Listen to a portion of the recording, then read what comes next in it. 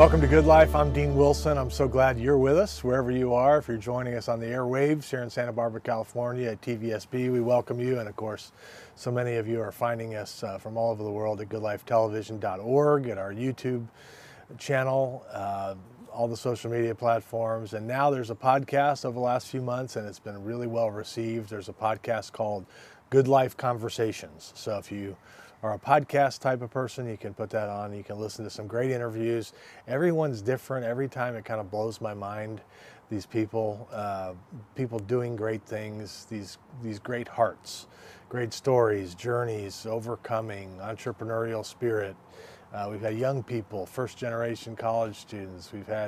It's just been one after another, public servants, athletes, famous people, not famous people. It's been just been such a great mix. And so hope you'll check it all out. You can find all the long form interviews at both our website, goodlifetelevision.org, and at the YouTube channel. And then we break those long form interviews into what we call power clips. So if you just have a few minutes and you want to kind of get a sense of what the interview is about, you can also check those out. But we'd love to have you do that. We're so grateful that you're with us, and we're always talking about the good stuff. So thanks for joining us. Heather Johnson is my guest today. Welcome. Thank you. I was reading about this last night. I'll give a quick background. So Heather's done massage, and she's invented things related to massage and kind of been in that world. And then she's the founder of something called Palliative Puffs, which I think is such a great idea. We're going to get into that in a minute. Palliative Puffs. Palliative was kind of a new word for me. We were just talking about what it means, so I know what it means now. But if you want to go to the website, it's Palliative Puffs, but that's PALLIATIVE Puffs, PUFFS .org. So palliativepuffs.org. We're going to get to that in a second, but let's kind of start with you in terms of your upbringing, kind of where you came from. Tell us a little bit about that. Oh gosh, the whole story? As much as you want. Well, I was born in Canada. Okay. Became a naturalized citizen when I was 12 in 1972, and been living in California since 1972. But I grew up mostly being a designer, a graphic designer. Oh. And then 15 years ago, I got into massage and started doing massage for palliative care and hospice and end of life. Okay. So that's actually my love, is doing. I love old people. Yeah, yeah. So they're like so much fun, and I love that type of care. Right. So I didn't even know there was such a thing in terms of the massage part of palliative care, but that's something that happens. Yes. And, people a lot of times are afraid to touch people who are old or sick or suffering, but that's the thing they need the most. So, and when you give somebody a massage, and it's a very light massage and very fluid, it releases the endorphins and the natural painkillers that our bodies naturally make. So sometimes people who are on morphine, but they still have pain, after a massage, they'll say they don't have any pain. Is that right? Yeah, it's amazing. I mean, babies, newborn babies who are held, premature babies who are held more than not, they develop and grow and flourish much more just by being held and touched. Right. So the touch is very, very deal. important. Yeah. And then also with end of life massage, just having somebody there sitting and just being there. I mean, not even talking. A lot of times if family come and they want to visit and then they leave, sometimes just sitting there and not saying anything. I'll be giving a massage, and 15 minutes into the massage where there's no talking, they'll just say something to me like, there was this 80-year-old woman who had been married 50 years. She says, I was married once before. And I was thinking, really? No, but she's kind of getting us off her chest. It was an abusive relationship, and she doesn't like to talk about it. But sometimes they'll say stuff to you as a trusted, anonymous person that, gets things off their chest. Wow. So just being there. And that's one of the reasons why I started the Palliative Puffs, because, I wasn't allowed to massage when COVID started. And it was breaking my heart that I wasn't able to go in and help these people. I mean, not only could they not have me come in, but they couldn't have their families come in. Right. So I made these puffs special so that something really special has some weight that they can hold, that's made special for them, high quality. Yeah, right. Where, I mean, so where I was going to ask you where you got the idea. Like, that was actually it. They were kind of silly at first. I was just sending them to people who said their loved one was by themselves, but then you start making them, like, oh, I'm gonna make this really cool, and it just kind of got better. And I thought, you know what, everybody that needs these has got to have these, right? Especially since I wasn't able to massage. I'm still not able to massage even now. Really? Because I'm not vaccinated, so I'm not allowed to. That's crazy. So I'm. But you're doing this. Putting my focus on. Yeah. I first of all, I love the scripture that you include in your stuff. The Lord is near to the brokenhearted and saves the crushed in spirit. And you mentioned the power of touch, which is one thing, and the power of presence. Yeah. There's something really sacred almost, I think, about this end of life experience. That there's something powerful, sacred, that I don't even know if you can describe. But talk about being in that room. Not many people get to have your experience. Very few, where you're actually in the room with this person who's coming to tell us what that's kind of like. It's so funny when people ask me that, and any person you talk to that works in palliative care or hospice care, their faces will light up because it's so beautiful. Death is like birth. And being with somebody, I think it's one of the things I love about it. Nobody's fake when they're near death. Right. They're really real. They talk about real things. They don't flash their watches, and they don't want you to look at. It's just real, and what they say is important and real, and it's really an honor to be with somebody at this beautiful time of their life. I know that sounds really weird, but it's really an honor, and it's really an honor. Yeah, it's a powerful thing. It's very powerful. I mean, especially, if you're thinking about, if you have faith, which I know you do. I mean, if you're operating from a faith perspective, then this is the finish line. And this is like the victory. I mean, this race, I don't know how you feel. The race on earth can feel long sometimes. I mean, especially when there's suffering involved. I mean, it can feel like, good grief. When you're you can almost taste the victory. I mean, you're that close. I mean, when you say that sticks out to me. It's like a birth. Sometimes I'm kind of jealous. It's like, right. I feel like, wow, their family's here, and most of them are pretty wonderful. Yeah. But you know what? Actually, my work in hospice, I haven't always been Christian. I was atheist my whole life. Really? Yeah. That's another whole long story. Well, tell me what happened. How much time do you have? It's my show. You know what? I have seen things. I was always a huge skeptic. I'm very science-based, and it's so funny. I feel so silly saying that now, because now I understand what's going on. But for instance, can I just tell you a story? Yeah. Okay, so I would do volunteer at this house called the House of Hope in Thousand Oaks. And it was a house that will have people who are end of life who don't have family to take care of them, and they don't have money to go to assisted living. So instead of them dying alone at home or in a facility where people might not even notice they've died for a little while, this is a house that they can stay there for free. And it's like a home. It's like they live in a bedroom. There's a table where they can come out to eat. I mean, this place was magical, absolutely magical. And the people that lived there were amazing. But anyway, there was this one lady that was, near end, but she loved to cook. She was an Italian cook. So she used to love to cook in the kitchen for the other people. But anyway, there was, in one of the rooms, there was this man who used to shovel hay and worked in a stable. He was a stable boy when he was younger. And he was a character. But anyway, he passed. And about 4 days later, a woman came into the room, because, people usually in hospice, it's usually within 3 months that they pass. So the rooms are rotating. So this other woman came in, and she was much, much nearer the end at that point. She had a little bit of dementia, but she said to one of the caregivers there, "Can you tell that man to not make a mess in the room?" And one thing that people do see things that we don't see. Mm-hmm.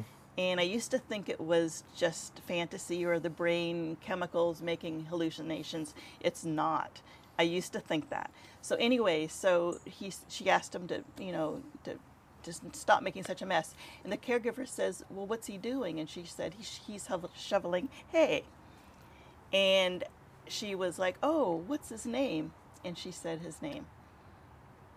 Oh, I mean, I just got goosebumps. I mean, it's gosh. like, this is not coincidence. And so now I'm realizing, okay, there is something Right. it's something, but lots of things like that would happen. Like, just people seeing people that have passed and telling us about them.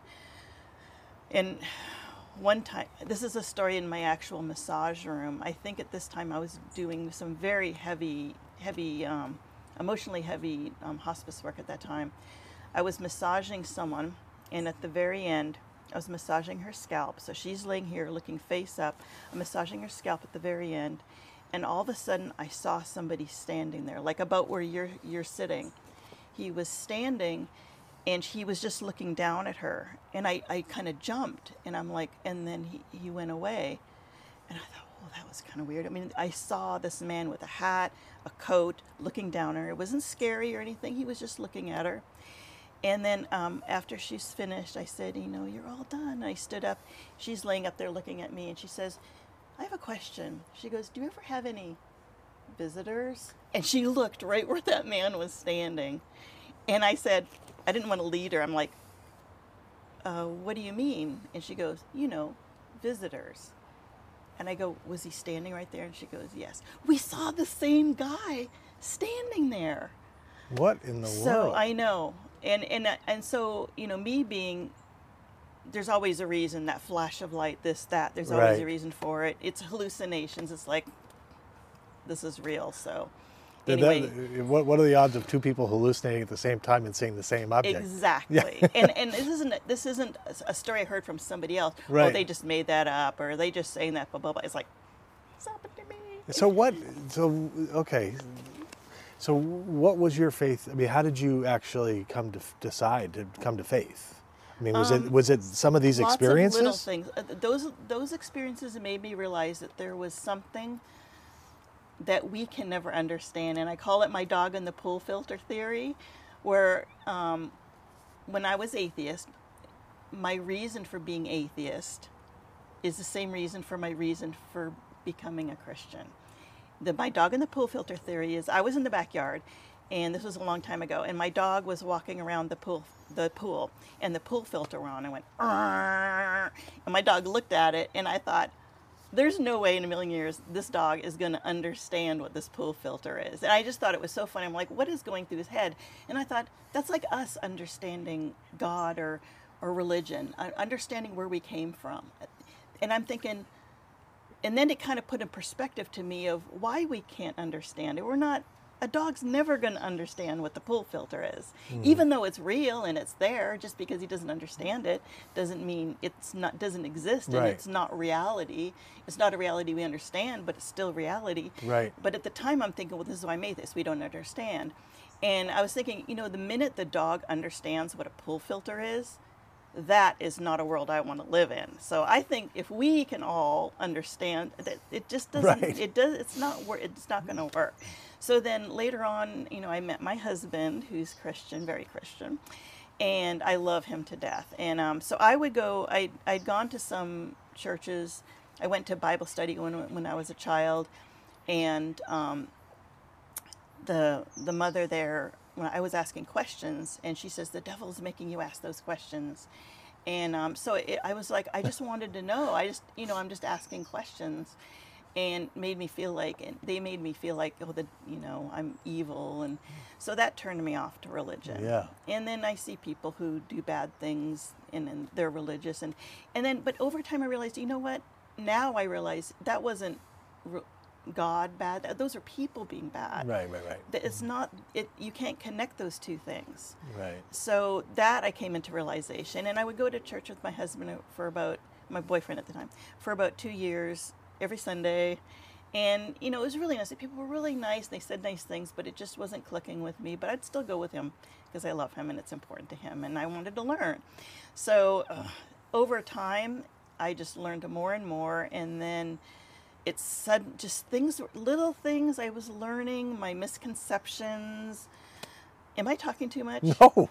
Okay, so the other thing that really made sense to me was one of my things was the whole if enough chances happen, like with the Big Bang Theory, that kind of, if there's enough time and enough chances, eventually life would happen. I believed that, and the more I learned about real science, that the chance. Have you heard of Hugh Ross, the astrophysicist? No.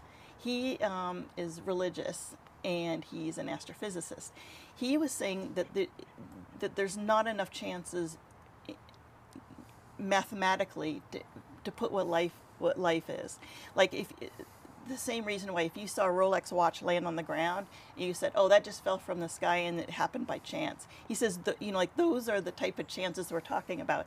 And I'm thinking, so, I'm just getting like, I've seen stuff happen. I had misconceptions about science. And coming from an atheist point of view, these are the two things: understanding supernatural stuff happens and understanding the chances.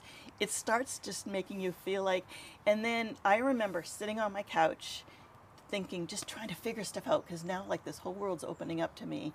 And like, and then you think, well, the Bible, a lot of that is all just people repeating stories and it changing, and all this, and then I learned that a lot of the stuff is real historical. It's like all this real information is being kept from me. They don't teach this stuff in school. Right. I feel like such a dope that I wouldn't open my mind and actually learn. But I was sitting on my couch and I was just thinking, I was just trying to understand, and all of a sudden it just literally was like a ping. And I remember my dog in the pool filter. It's like, we can't understand God. He's there. He's real. Everything makes sense. Once I started linking all these pieces together, I realized it's real. I'm getting goosebumps again. Yes. But anyway, I actually felt, I didn't feel it. I saw it in the middle of my head. I saw this prism of colors. And it was like in the middle of my head, but I could see it, but not with my eyes. It's kind of hard to explain. But it was like a beautiful click, click, click, click, click, click, click, click inside my head. And I start crying, and then for 2 days, I was so emotional.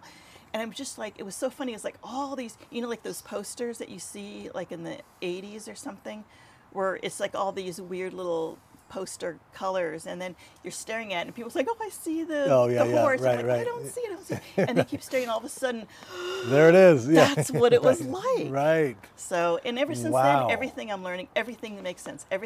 All the pieces, everything makes sense. My hospice work makes sense. Things I saw make sense. Isn't that incredible? It's like and it's like my anxiety. I start chewing the skin around my fingernails. It's like I just have this calmness. It's like I just get it. Oh. But I actually started doing this before I became Christian, I have to tell you. Did That's you really? What's so funny, because I've loved hospice work. It's just always been in my heart. Yeah. And I feel like God's been with me this whole time. Yeah. I was so mean to him. I apologized to him every day. My friends tell me, you've apologized, you believe, you're okay. I'm like, no, I have to apologize every single day. Yeah, he's probably over it. Yeah, he's over it. Revelation from God's one thing. Like somebody once told me about, this difference between understanding and revelation. We want to strive to understand something that really can't be understood. Sometimes somebody asks, I heard this guy say, somebody was asking me, why did God do that? And the guy's like, he doesn't work for me. I don't know. I work for him. I don't. Yeah. Now, and then there's other times where I feel like revelation, like some of what you've experienced sounds to me like where he's revealed himself. that's a different, like that, to me, that's different than a scramble for understanding something that really can't be totally understood. Revelation saying, he showed me this, or here's something that or if you open the scripture and something where it's like, these aha moments, but revelation, not this striving. Does that make sense? Yeah, totally. I actually understand that now. It's so funny. I know the old me and I know the new me. And it's so funny because when I had this invention, and it was during the time I'd lost my house. This was back in 2008. It was when I first started doing hospice massage. And I remember, things were really hard. I'd just been divorced, was losing my house, but I had this invention. And I was driving, and it was the first time I ever prayed out loud. I said, God, if you're there, I just need some help. It was just like, I want to believe in you. I want to know you're there. And then I got a phone call literally after I prayed from the director at the hospice I was volunteering for. And she said, Heather, I just want to let you know that the patients just love you. We want you to do more. We want to pay you. And to me, it was kind of like, it's like, oh man, it's like, 'cause I always tell that story. I would tell that story even before I really fully believed in God, but wow. He's been so nice to me. I've never heard somebody talk like that when you say, he's been so nice to me. That's actually that's a tender way of putting it. Very gracious. I love this. This is obviously about far more than, stuffed animals. This is love. This is love. And I love practical, in the scripture when it talks about, the cup of cold water, a shirt for somebody who doesn't have one. Like, it's the little things that are the big things. And this is just such a big thing in terms of love, just a way to love. And God is in the room. I believe that. Yeah. So you've got a real special thing here. Like, it's amazing. Like, you could, I don't know if you do this, but I mean, compiling those end of life stories of what you're experiencing could be a cool idea. I don't know if you have like a blog or something, but I would read it. I mean, because it's really powerful. I mean, those victory finish line moments, where somebody's really coming in, and that I think, and you have such an opportunity, and this is wonderful. Thank you for what you're doing. I don't know if you can see them on the camera, but they're here, the Palliative Puffs. I'm a big fan. We got one for our house today, so we're good. PalliativePuffs.org is the website. Palliative Puffs, when that's PALLIATIVE Puffs, PUFFS.org. Heather Johnson, thank you. Thank you. Great to meet you. We'll see you next time.